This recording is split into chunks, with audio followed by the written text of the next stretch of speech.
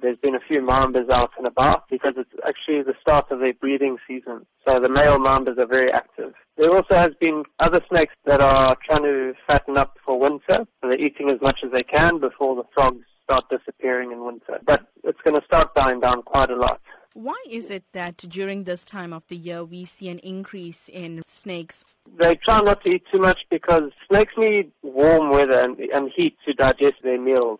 So in summer, that's not a problem. But in winter, it does get cold and they struggle to digest their food. Which are the more common snakes that one should be on the lookout for? Well, in Durban, we have quite a lot of Mozambique spitting cobras. They are very common. In areas that border valleys, there are black mambas around. Those are two snakes which do have potentially lethal bites. But they're not looking for people. They don't want to bite people. They're a lot more scared of us than we are of them. So they're just looking for food and for shelter.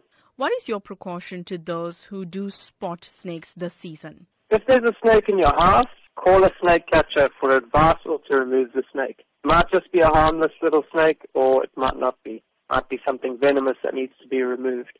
Don't try and deal with it yourself.